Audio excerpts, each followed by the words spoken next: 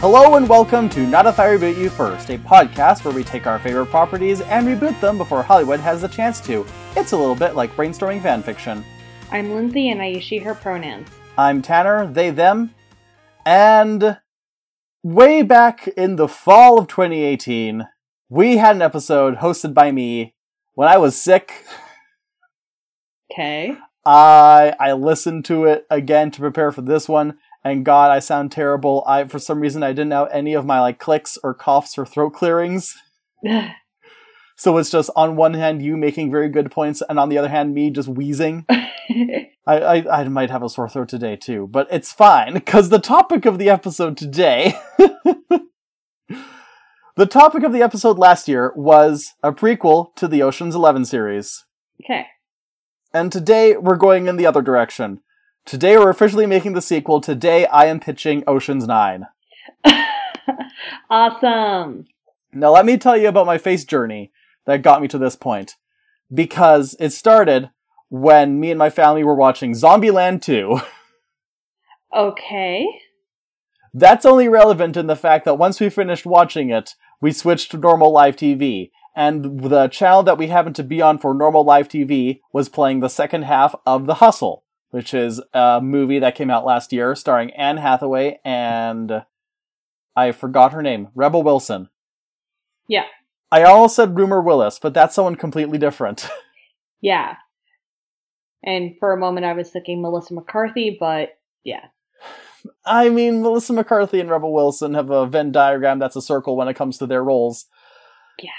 And this movie was no different, but hey, it played to Rebel's strengths, and it was really fun watching Anne Hathaway being a smooth and slimy con artist. Yeah. The premise of The Hustle is that it's a remake of Dirty Rotten Scoundrels. So basically, there's a very high-class con artist, Anne Hathaway, and she finds herself having to share territory, basically, with a much younger, much cruder, up-and-coming con artist, Rebel Wilson. Yeah. And so she decides to take Rebel under her wing, and then eventually they place a bet between themselves that whoever can con a specific mark out of $500,000 within a certain amount of time gets to stay in that area for as long as they like, and the loser has to leave forever.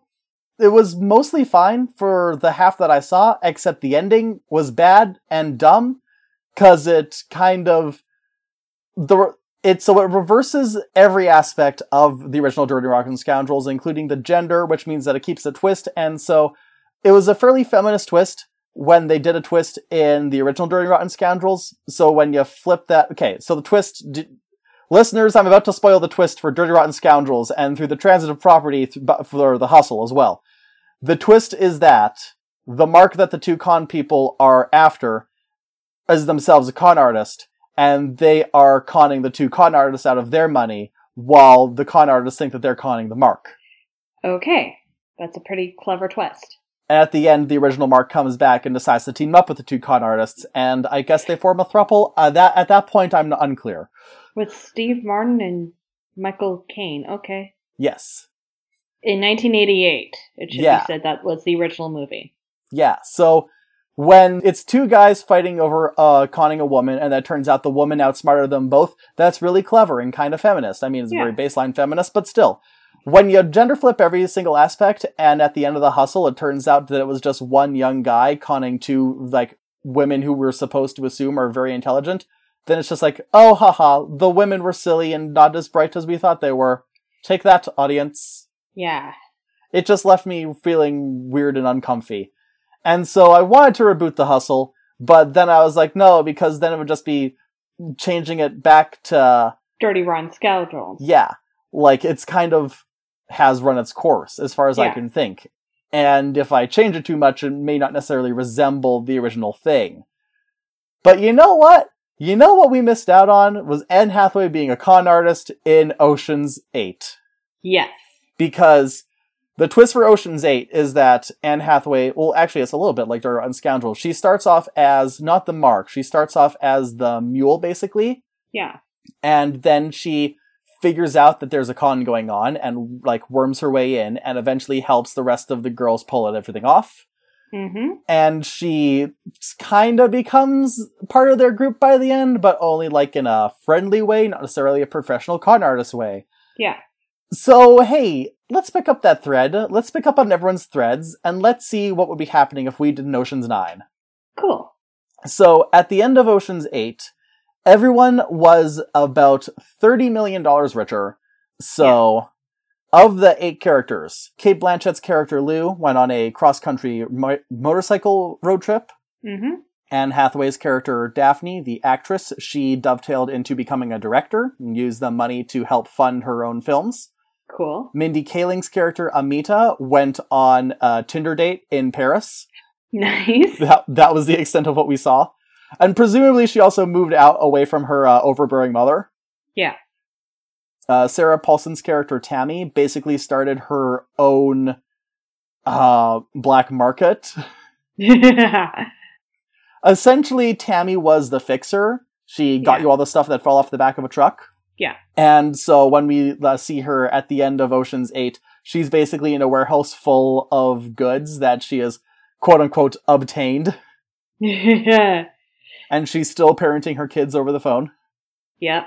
Awkwafina's character, Constance, got her own house and became a YouTuber.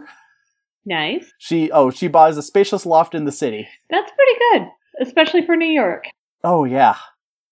I guess they were in New York. I forgot. We're still not in Vegas yet. I'm saving that for Ocean's 10. Okay. Rihanna's character, Nineball, she was the hacker, and she opened her own pool hall called Nines. Yep. Helena Bonham Carter's character, Rose, started her own fashion line, restarted her fashion business, because she used to be a big name, then she kind of had a fall from grace, and then she helped use the Met Gala plot in Ocean's 8 to kind of catapult herself back up. Also, $30 million sure helped. Oh, yeah. And then we don't see anything specific on Debbie Ocean, what she did, but because all we saw was her visiting Danny's grave and saying, hey, it was pretty cool, you would have liked it. And then still no confirmation on whether Danny is dead or not. And I guarantee if they do make more sequels, they're going to say, hey, by the way, Danny faked his death. Wah, wah.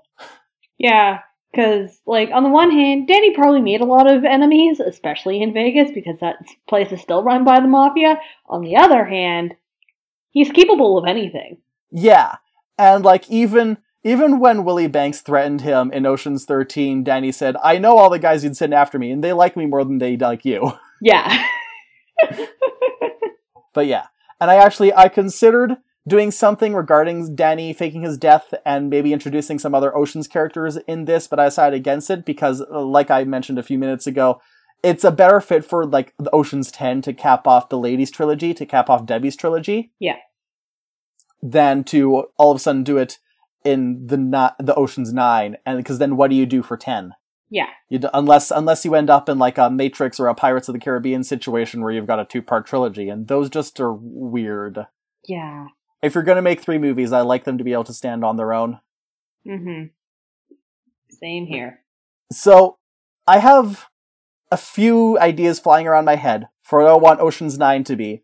But the crux of it is that, because I was inspired by The Hustle, I do want Anne Hathaway, I want Daphne to take a larger role. Okay. And so my idea was that it starts off with her basically being shut out of her production company, or whoever was producing her films, by a nasty older male producer who's famous for getting a lot of people's careers started, and also famous for shutting down a lot of people's careers. Everyone listening knows exactly what we are implying with this. We don't even need to name that fuck. And it's not him in the film, but it is essentially the equivalent of him. Yep. It's Schmarvey Meinstein. If we want to go there, we could even have a part where he's like, hey, maybe I'll put you back on track again if you do something for me. And she's like, I would rather gouge your eyes out with my stilettos, but I can't do that because there's people watching. So instead I'm going to get my ladies' book club back together and rob you blind. And then we'll also bring up the fact that, so one of the things I mentioned in the first movie, or not the first movie, the first episode on the Ocean series, was that it didn't seem like a lot of the people involved in the heist in Ocean's 11 had as big a payout as they got in that movie. Yeah. And the payout in Ocean's 8 was, I think, about twice as much as that per person.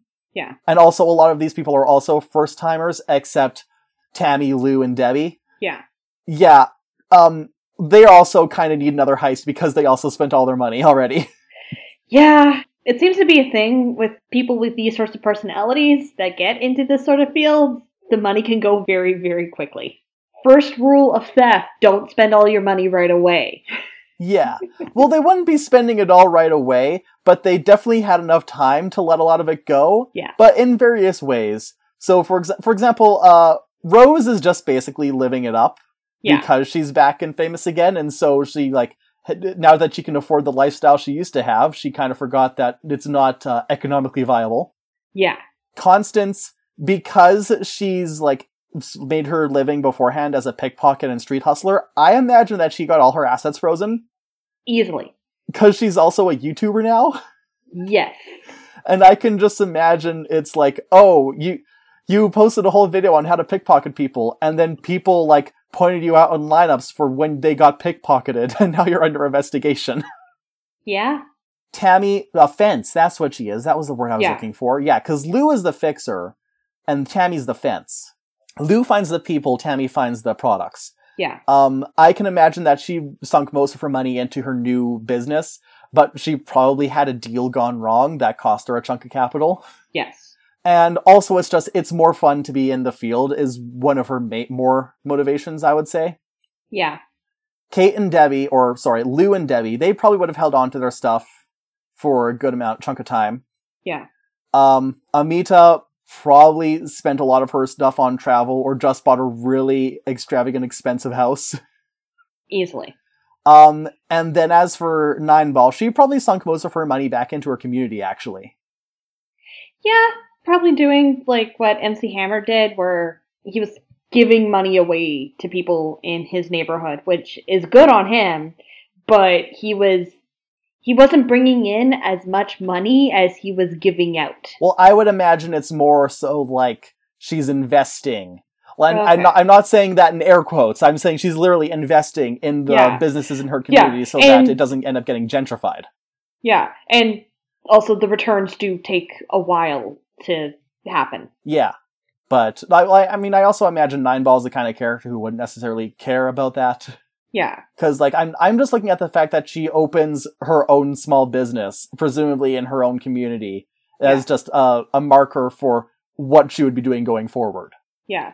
But yeah, so they've spent a good chunk of their money, and because, like, some of the professionals and some of them have gotten a taste, like, they know how to get more in bits and pieces, but they're looking for another big mark Big to score, hit. yeah. Big score. Thank you. I'm not going to remember a lot of words today.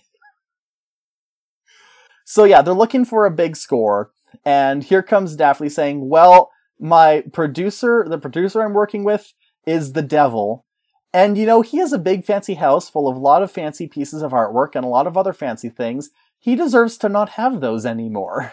Yeah. And maybe while we're at it, we can get some blackmail material. Yes. So that's actually, not to part the curtain too soon, but that's going to be more of what's happening. That's going to be the con within the con more so. Yeah. I was torn. And the reason I'm torn is because I was trying to figure out how to execute my other idea. Because the one idea, like you said, it's like, it starts off, it's just a heist to steal a lot of his material wealth. Yeah. And get a lot of stuff out of his accounts. And then the con within the con is that they are going to be blackmailing him, and he can't really go to anyone because then they can expose him with a preposterous amount of evidence that they've gathered. Mm-hmm. But my other idea, because the thing is, if he's a producer, he's going to have a hand in a lot of copyrights and a lot of royalties on a lot of films. Yes. So my idea was that somehow they find a way to either remove the ownership rights from him of all of those properties, or release them into the public domain. Huh. But I don't know if there's a way that they could do that where it would stick. Yeah, because IP stuff is so weird and convoluted. Yeah. And there's probably a lot of stuff where, like, a person came with a script or came with an idea, or they have a finished product, and, like, the person that we are totally basing this villain off kind of stuck it in development hell, or just like didn't, screen it or whatever, didn't distribute it. So there's people still around who do technically still have some rights to that stuff, but they don't have the full rights to that stuff. And it really isn't the Ocean's 19's place to steal that stuff. Yeah. Oh, I just got an idea. I think I figured out what it can do. They can steal shares. Yeah.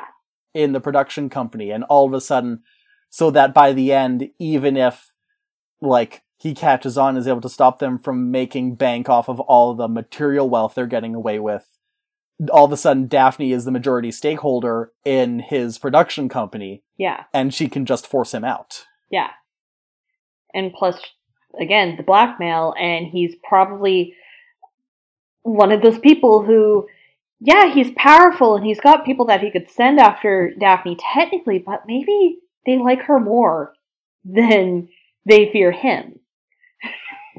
Well, because I want more focus on Daphne, but I also don't want her to be the main character. I want there to be like an even playing field for most of the team. And so it would definitely be Debbie. It would be a Debbie confrontation. Maybe it's Daphne, Debbie, and Lou all together. Yeah. Yeah, because, well, also Hollywood is fucking corrupt. Again, a lot, like, especially back in the day, not so much now, but definitely back in the day, the mafia would use Hollywood productions to launder money. Yeah. It was a really safe investment for them. Oh, yeah. And it also guaranteed money going back. Like, more money. Like, I'm just imagining Debbie having a whole speech to the producer about how all the dirty tricks that they like to use in Hollywood were perfected in her hometown of Vegas. You don't exist without us. All your best moves are all my beginner's moves. Something like that. Yes. The other major part, since it's Ocean's 9, we need a 9th member. Yeah. So who would the 9th member be? Well, I imagine that as they're plotting out how they're doing the heist, they're going to say that they need someone on the inside.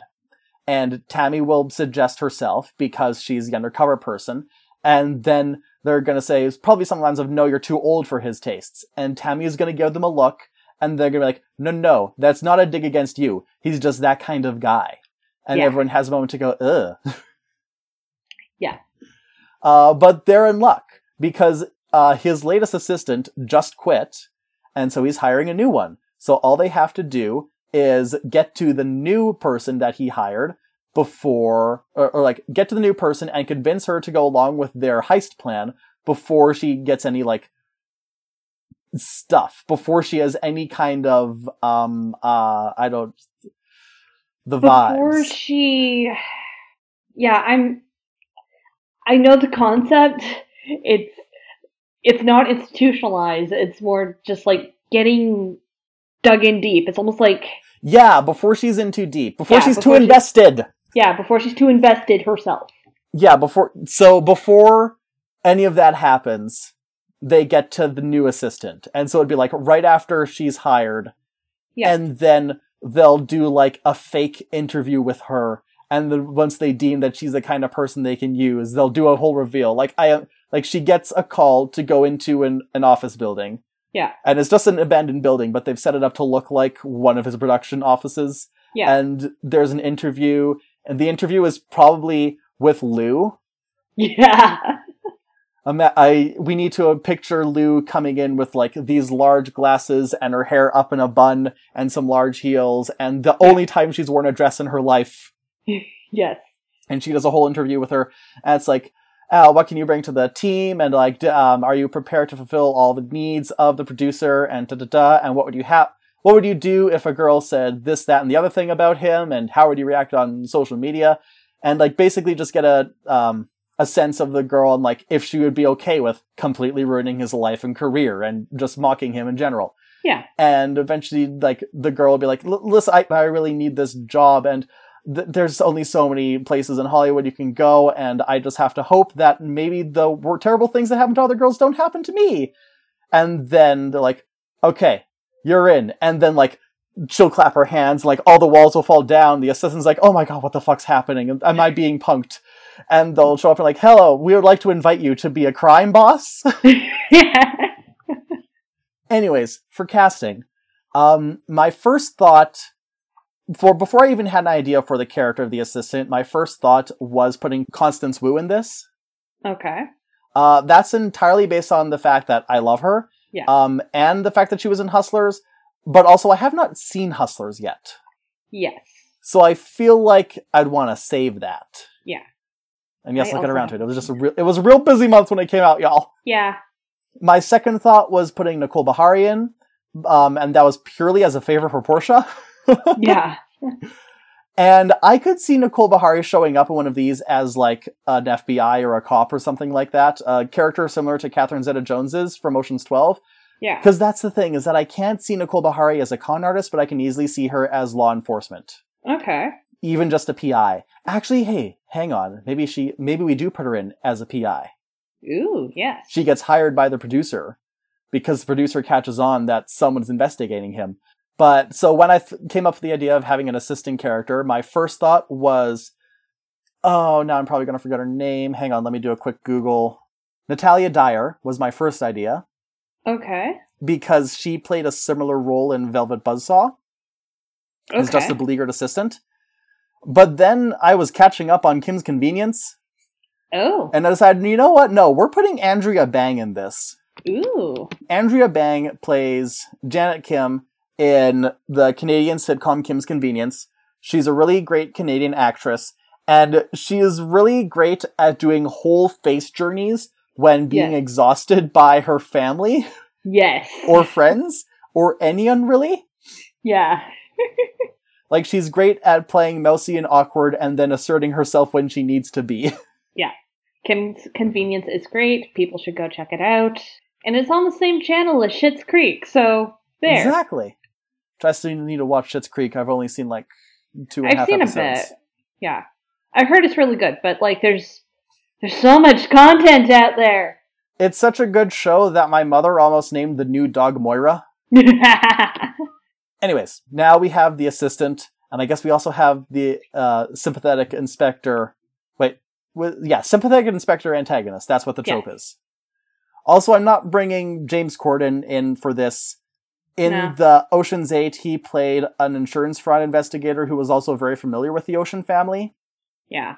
And so if I'm going to bring him back, I'd probably bring him back for Ocean's 10. I don't know, check back next year for that, I guess. Yeah. But he's not really necessary in this one. Yeah.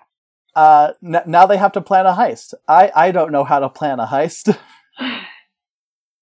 I should know how to plan a heist. But I'm guessing that they're going to enter his house. It's going to be some sort of interesting modernist mansion in Hollywood, I bet. Probably. It's definitely going to have like a waterfall or two incorporated somewhere. Probably good views of the valley and all that. There's definitely going to be a golf course. Yeah. That's taking up way too much water. Yeah. God damn, you're draining the Colorado River with your golf courses and your almond groves. Oh, Nine Ball's going to hate this. She's going to hate this so much.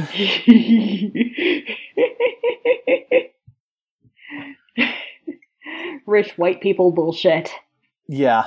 Although she's probably going to have words with Amita if like I suggested, Amita bought herself her own huge house. Yeah, smaller houses are far more energy efficient and leave less of an environmental impact. But that doesn't mean you have to skimp on design and aesthetics. Yeah. My only gripe with tiny houses is that there's a House Hunter's tiny houses.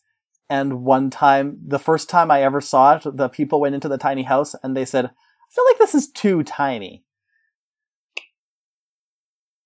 Wait until you see a Saudi.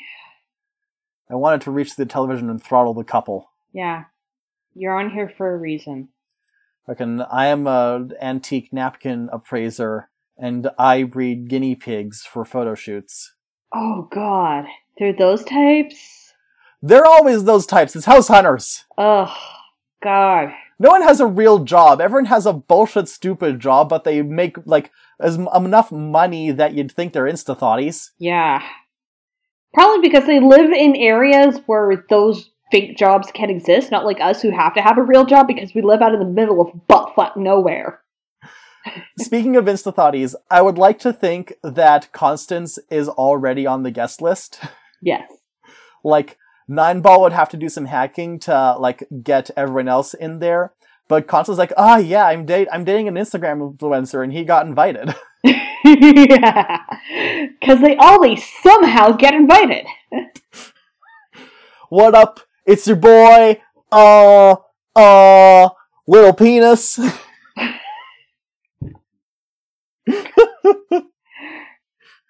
Like, I try to avoid Instagram influencers and the sort of YouTubers who just, like, they don't really have anything that they were about, they just talk. But somehow there's always drama?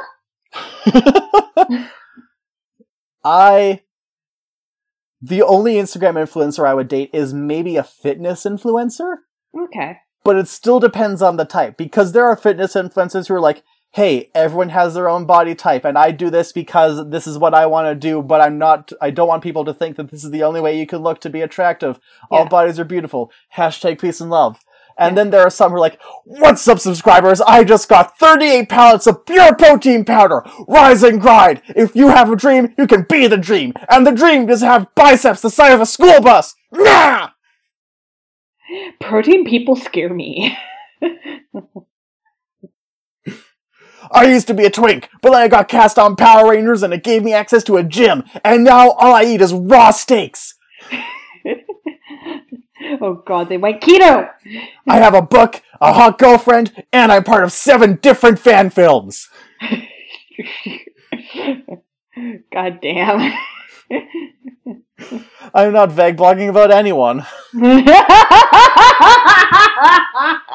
You're totally not subtweeting.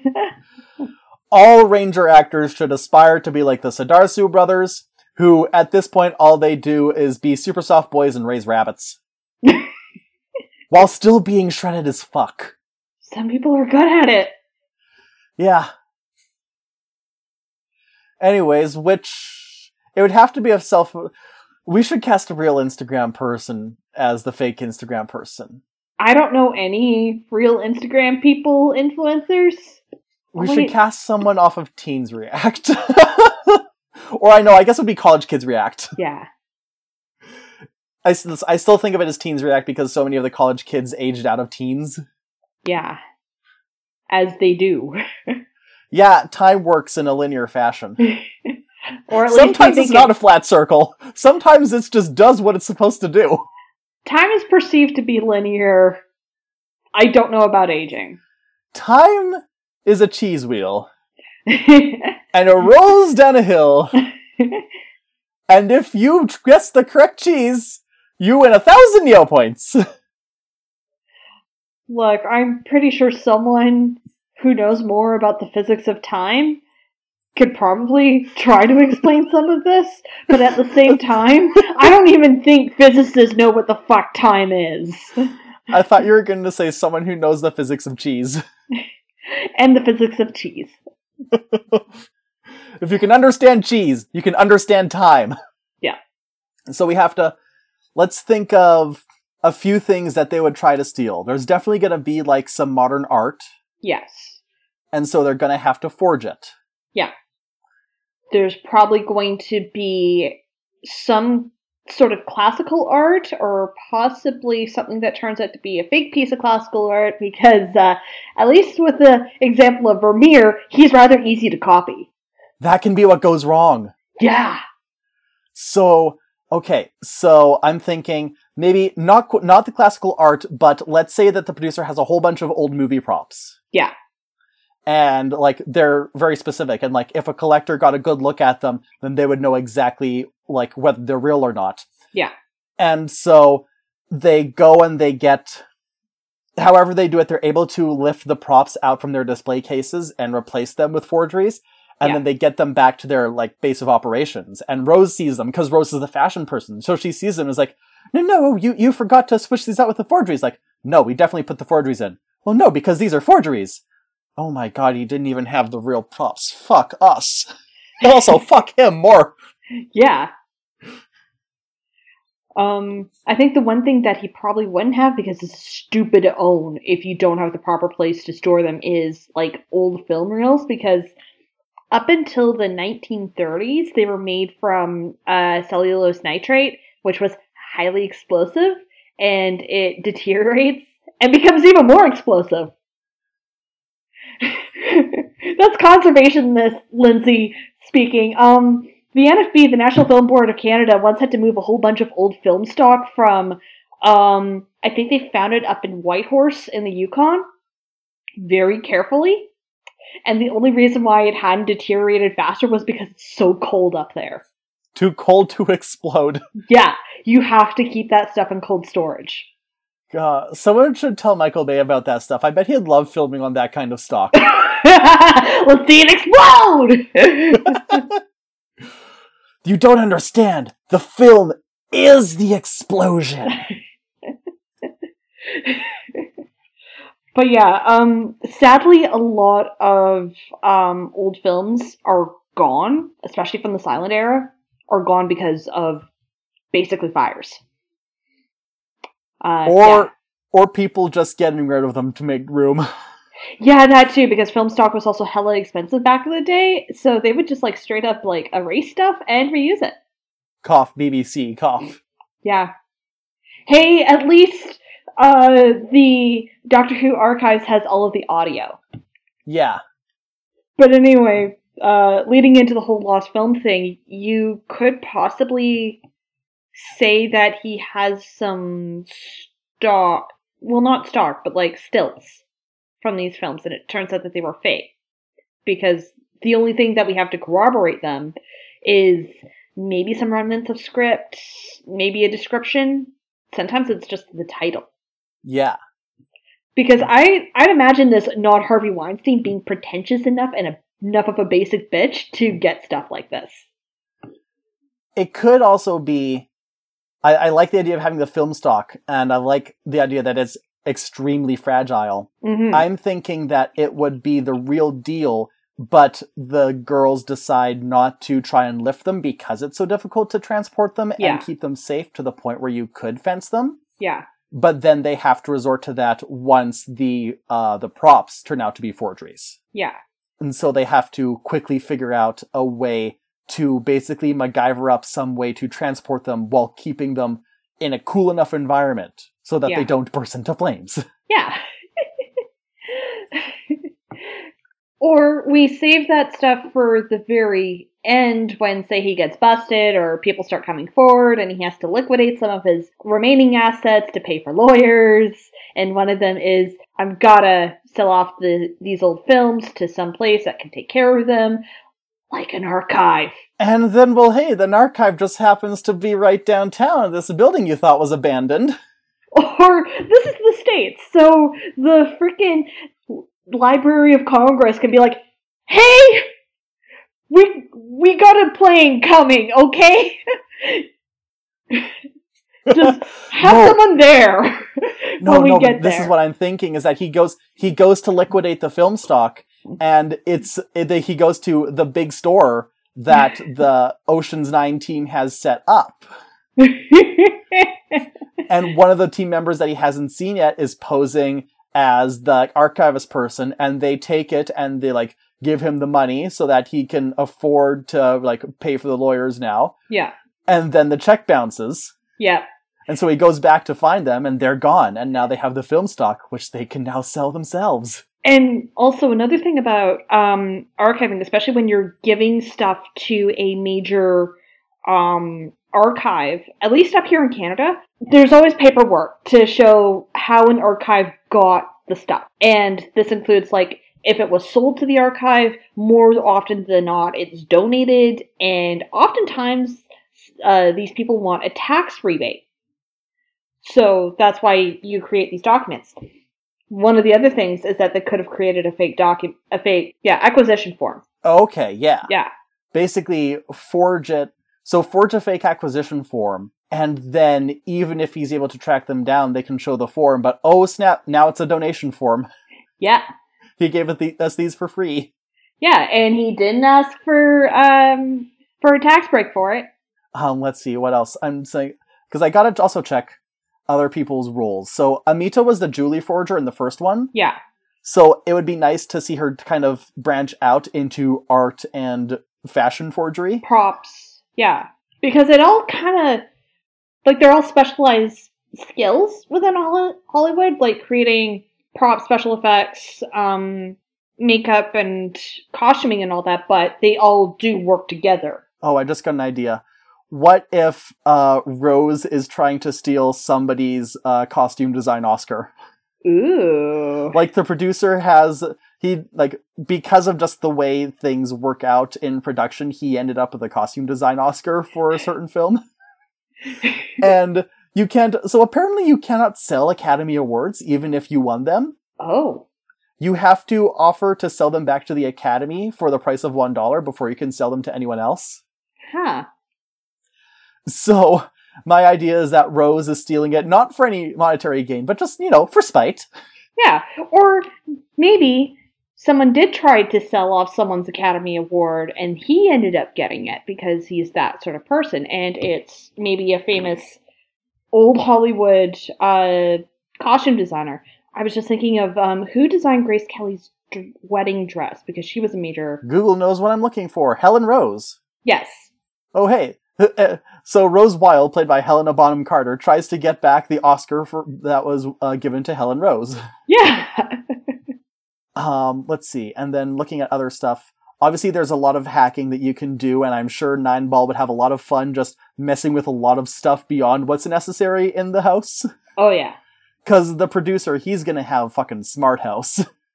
Oh! Smart House is like the worst decision you can ever make. Yep. It's like, did nobody read 1984 in high school?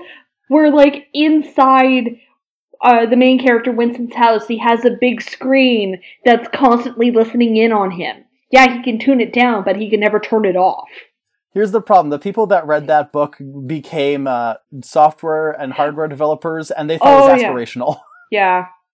Yeah, they're the frickin' Silicon Valley bros. Remember when we used to say be nice to nerds because you'll work for them one day? That was a mistake. Yeah, I would say jocks, bully nerds a bit more. Here's your lesson today, kids. If you get your lunch money stolen, you deserve it, apparently. Okay, we shouldn't say that, but if you're being that... If by high school, especially late high school, if you're that insufferable nerd that nobody likes, beat 'em up.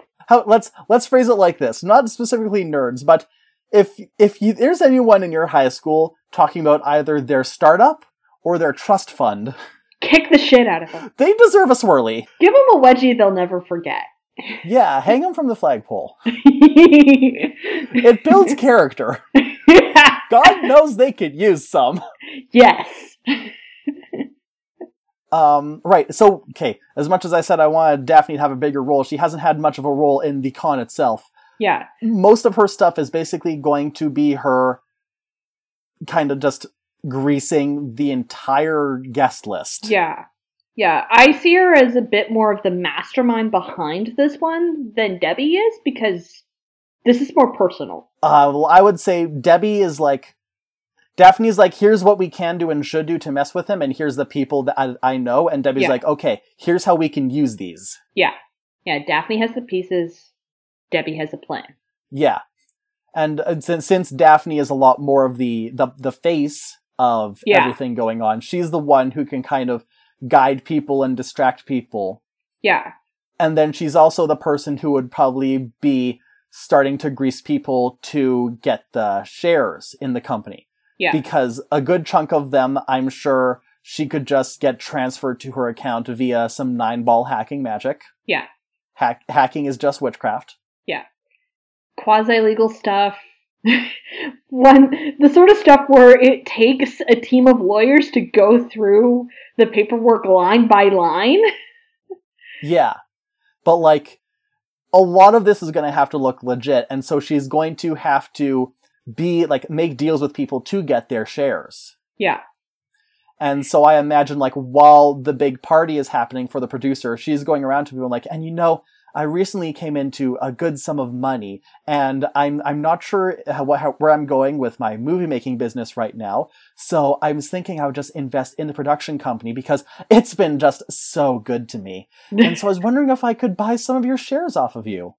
And then she's basically forming a chain of deals so that they're also able to fence off all the stuff that they're stealing from the producer. Yeah. So it's probably going to be Daphne working closely with Tammy.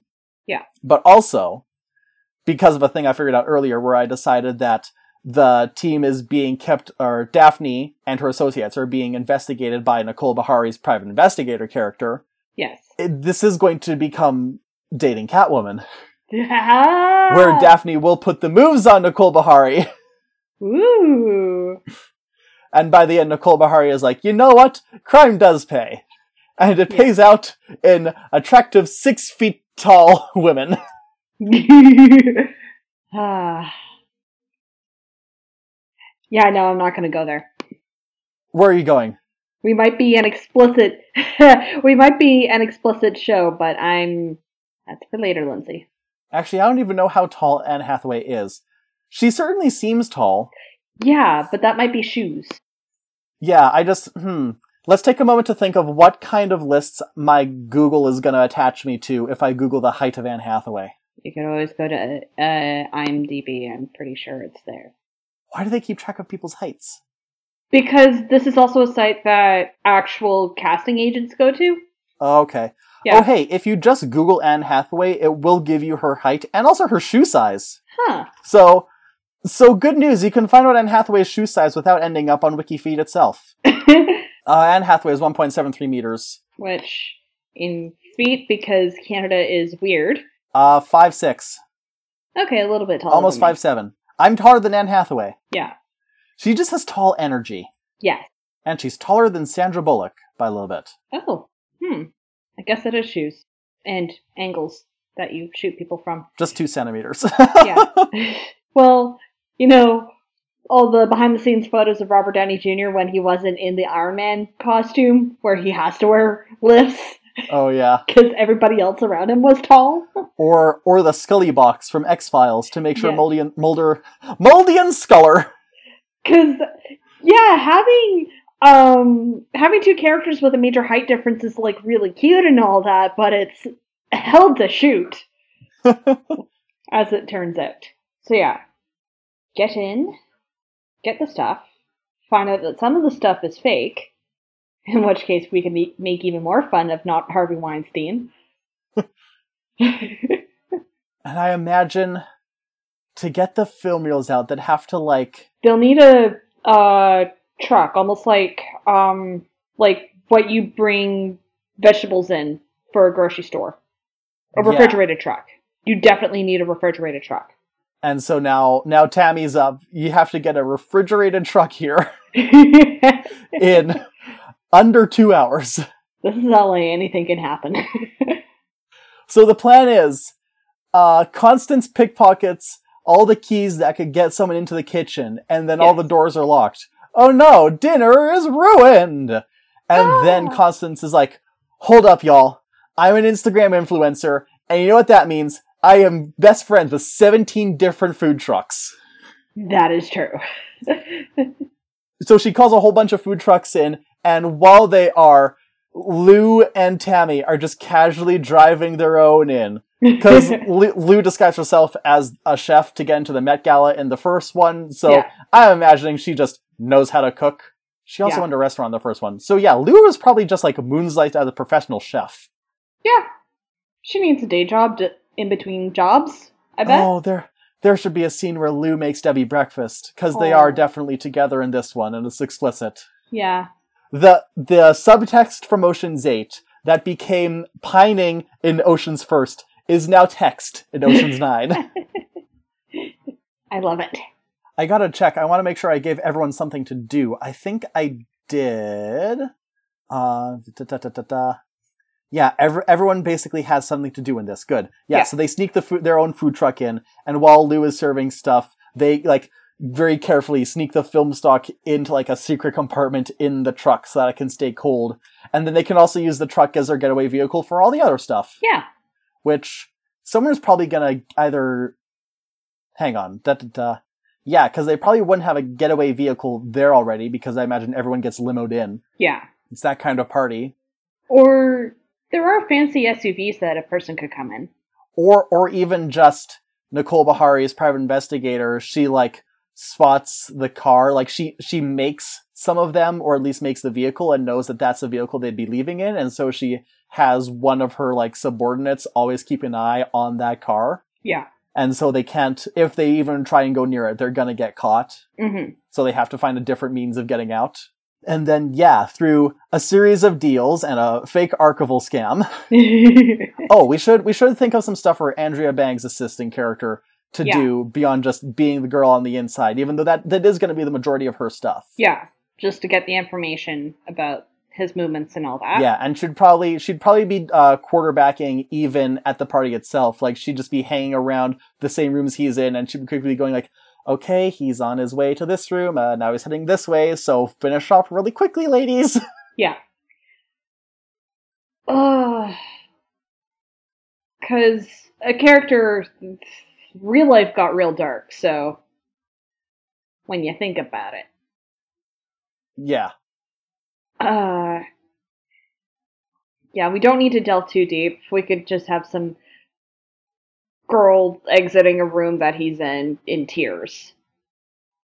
Oh, we don't even need that much. We like, it can all be not hearsay, but just it's one of those things. It's a known fact. It's a known fact, and here's a situation where tell can work a lot better than showing. Yeah. Especially if you use the kind of dialogue that's through all the Ocean series, where it's really just kind of half sentences that gets the point across. Yeah. And just really quick and snappy. Yeah. Yeah, like, as you said earlier, he's not, you're too old for him. What? No, he's really into... He's just like that. He's just like that. But, or even near the beginning, they'd be like, so that's the producer that? Yeah. And he really did? Yeah, he did. But didn't he also? Yeah, he did that too. And nobody? Nope, not a one. Well, damn. Okay, let's rob him. Yeah. It's that easy. Yes. And then, yeah, and at the end, we'll have Daphne doing a whole press conference where she ousts him from the production company and assumes direct control.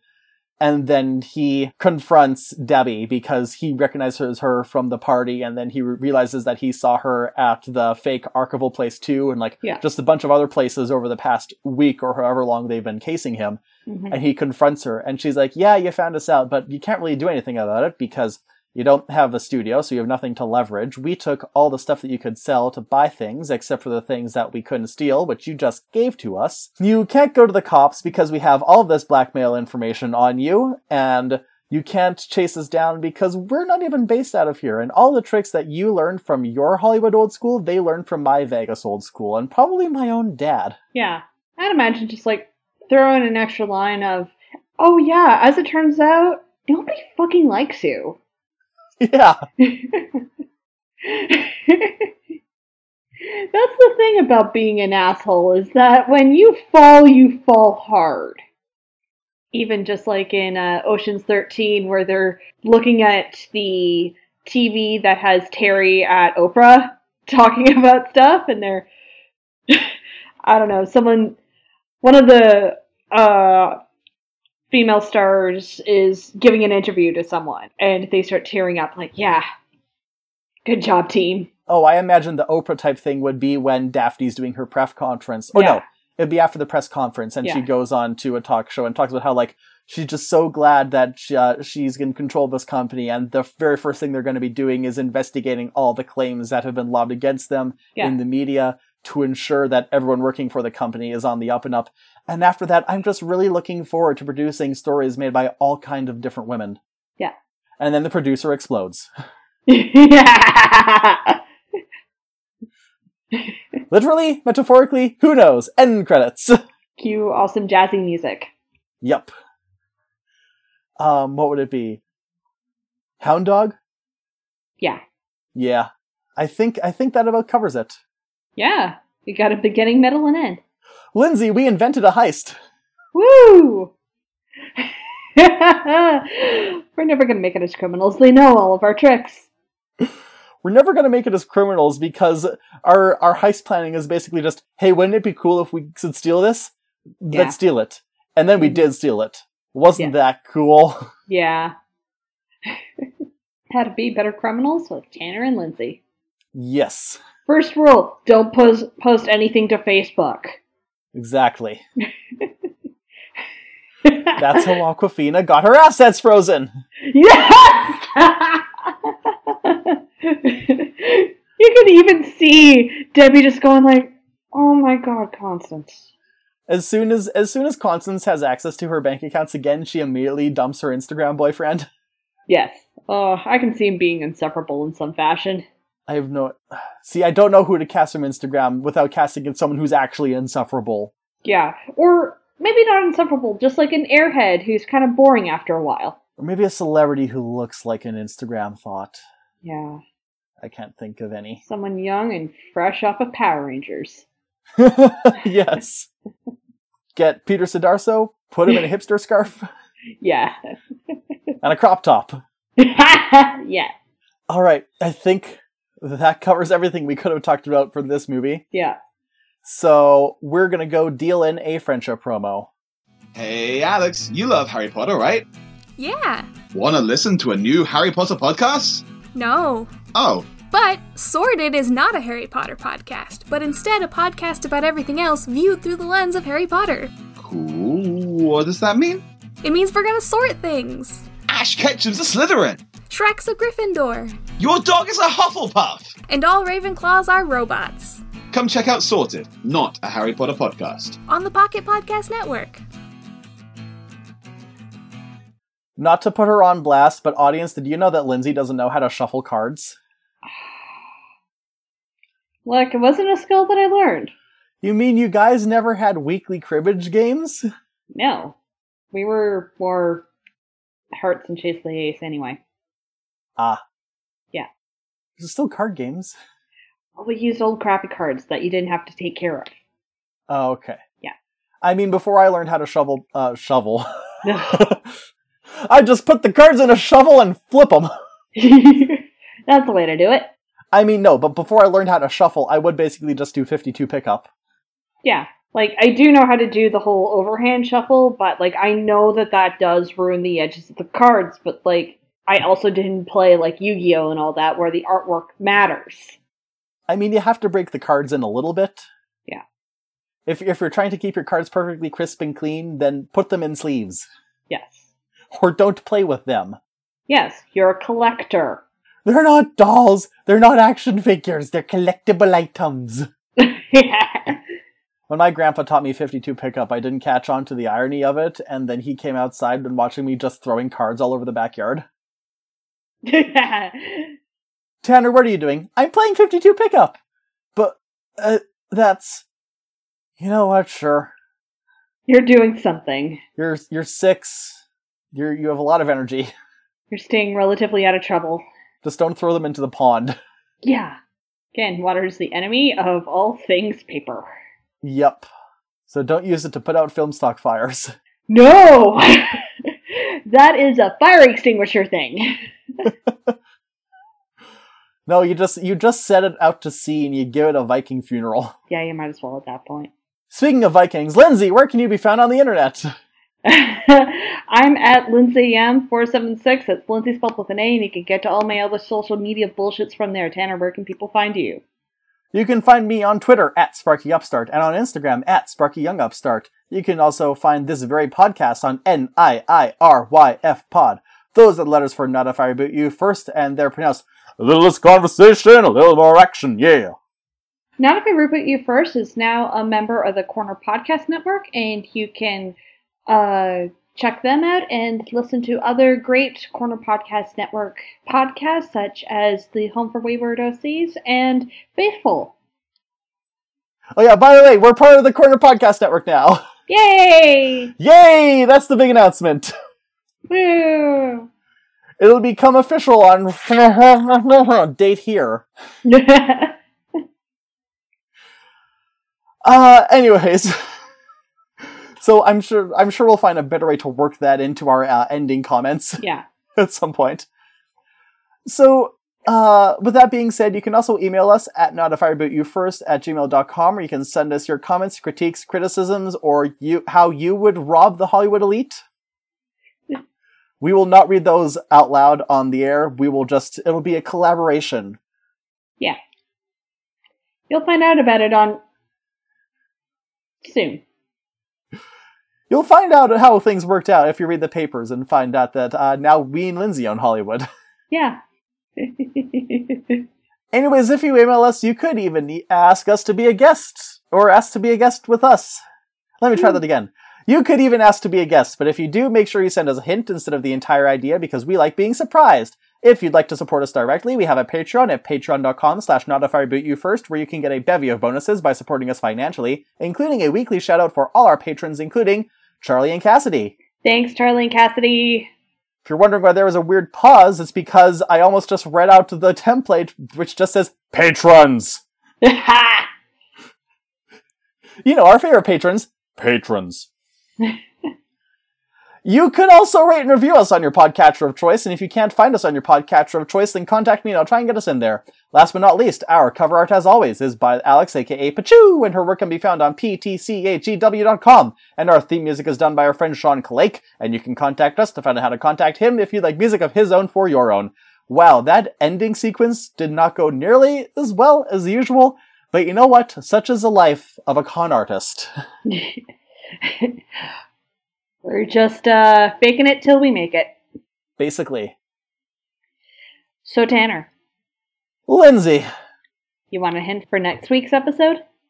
I extremely want a hint. So we're staying on the spooky vein from last week, and taking another trip down Canadian Nostalgia Lane and going over to the center.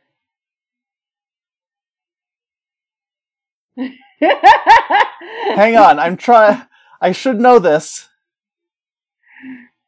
You know, okay, no, now, I think I know where we're going. Are we still gooey? There's gonna be goo. We're still gooey, grimy? Sticky, slimy? The characters get gooey, grimy, sticky, slimy, but that's mostly during the climax of each episode. What is it with Canadian children's shows just covering everything in gack? I don't know. I don't know what sort of psychosis collectively happened to all Canadian animation that resulted in Ivana the Yukon. Welcome to YTV, or as we're known, nicknamedly, Slime Time.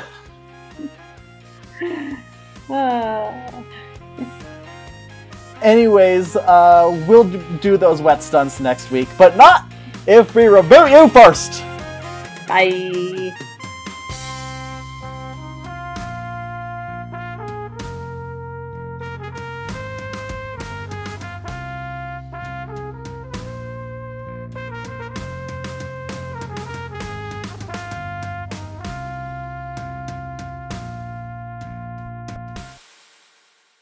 Hey Alexa, are gingers made out of old film stock?